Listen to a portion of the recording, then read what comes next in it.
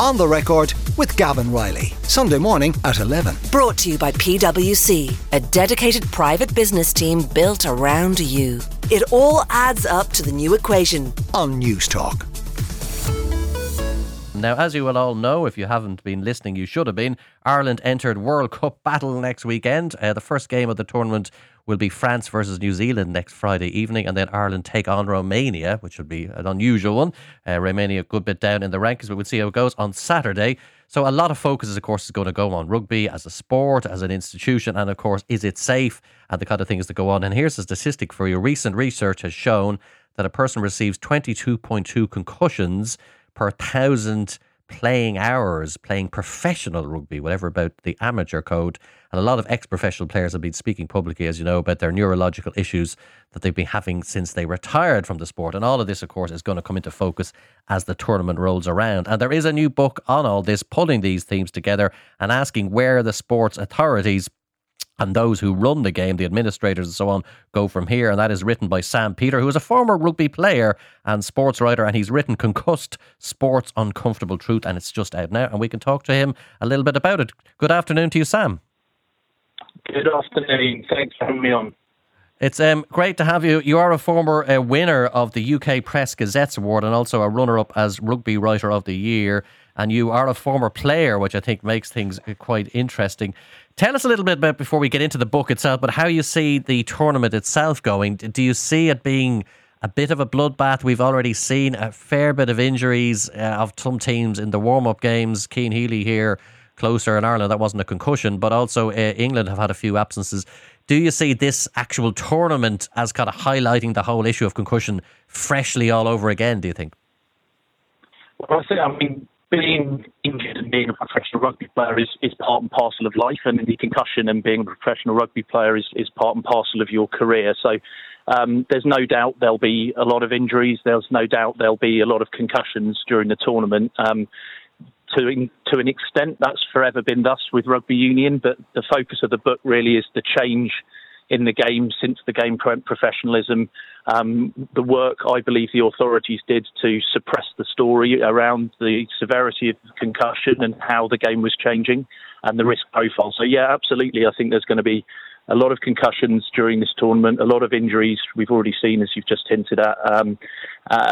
How they're managed and the subsequent repercussions is going to be what the big question is, really. Now, there is a slight dividing line here between one group of players, some of whom are taking legal action, are saying we didn't know the full risks and the risks weren't properly addressed by the authorities at the time. So that's one group of players, mainly ex-players. Steve Thompson, the former England hooker, is kind of one of the more prominent ones there. Then you have a group of players that are currently playing who are in a slightly different position in the sense that they certainly know there are risks. Now, whether they're being addressed properly is I suppose where the debate is. But are we looking at sort of almost two different groups of players in all of this?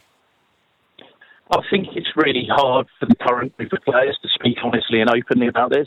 They are currently earning their salaries, their livelihoods through the professional game, and to speak out too strongly within that structure is incredibly difficult. It's always left in professional sport. Really, you're normally left to former players to blow the whistle, guys who've recently retired and who are able to speak more honestly, who don't have those commercial conflicts, which ex-players and a lot of commentators still have. So, I think there is a guide, and also obviously and sadly, which is what I was writing about 10, 11 years ago, we're now seeing some of the repercussions, some of the long-term effects of playing professional rugby manifest in this new generation of players who've come through the game, and guys like Steve Thompson, who were the first group of players to play their entire career as professionals. And, the number of concussions in professional rugby has gone through the roof in the last 30 years, and it continues to track upwards. My point throughout all of this is we should have been acting earlier. Yeah, and also an interesting point you make is that one would expect with all the extra precautions that have come in that the number would be reducing. But your book seems to come down on the idea that because the players are bigger, faster, fitter, etc., we should be seeing a reduction, but we actually aren't because the size and the impact, etc. Yeah, I mean, there have been lots of measures taken by rugby authorities to try to reduce the numbers, but they just keep going up. And part of that is obviously because of much better identification. I make that point clearly. People are looking a lot more closely and players are more aware of the symptoms they need to be looking out for. But there's other things within the sport which are clearly problematic, things like training injuries, which are just going up and up and up. And the players are more physical, they're fitter, they're faster, and they're stronger than they've ever been at any point in the professional game or the game as a whole. And really, we should be seeing the numbers coming down by now, and we're not. And that's why we need to have conversations about exposure, reducing training contacts, reducing the number of games these guys play as a direct response to the increased threat. And obviously we've been over this ground a little bit before when we look at the NFL, right? They're kind of a few years ahead of us in terms of rugby. And there was a lot of legal settlements, and obviously you had Will Smith in the movie and all of that stuff that happened 7 or 8 years ago. And there's obviously a lot of legal actions now in rugby. Do you expect the shakeout of those cases to sort of take us into a new direction? Like, will World Rugby have to make settlements? Or like, how do you see that legal piece kind of resolving itself? Well, sadly, it's got to this point now where, unfortunately, it feels like legal action is the only thing that's really going to drive the sort of radical change. I think radical changes, which lots of us have argued need to happen to kind of rebalance the sport, to put a check and a balance on the sport, which, to my view, having been involved not as a professional player, but playing the game to a reasonably high level as an amateur, and then as a professional reporter looking at the sport, I was far from alone in arguing that the injury risk profile had gone way beyond what had become tolerable. And I think the legal case, it's a real shame that it's got here, but I'm not in any way surprised it's got here. And I do think probably there's going to need to be some further significant changes to the way that the game is played, but also, as I mentioned, to the exposure that the players are given and what's demanded of them in order to bring back that risk profile into what I would argue would be a more acceptable level, because it has unquestionably gone up despite what the game's authorities were telling us for a number of years. What reforms do you think are most likely? Obviously, there are changes to the way the game is played. Yeah, less use of substitutions. Some people have said cut down the actual length of the game. Some people have said take out players, so like have less players on the pitch, so there's more gaps for more athletic players, less collisions and so on. There's that piece of it. There's the whole HIA part. How do you actually deal with a concussion when it has occurred? From what you're hearing and from talking to regulators and rugby administrators, which way do you think is the most likely sort of direction we're going on in the next few years? Is it very much sort of saying we need to make the game as it's played on the pitch safer, or is there other things going on? Yeah, absolutely. I mean, I think clearly one area you could have an easy win is just to pretty much remove contact training from the sport at a professional level.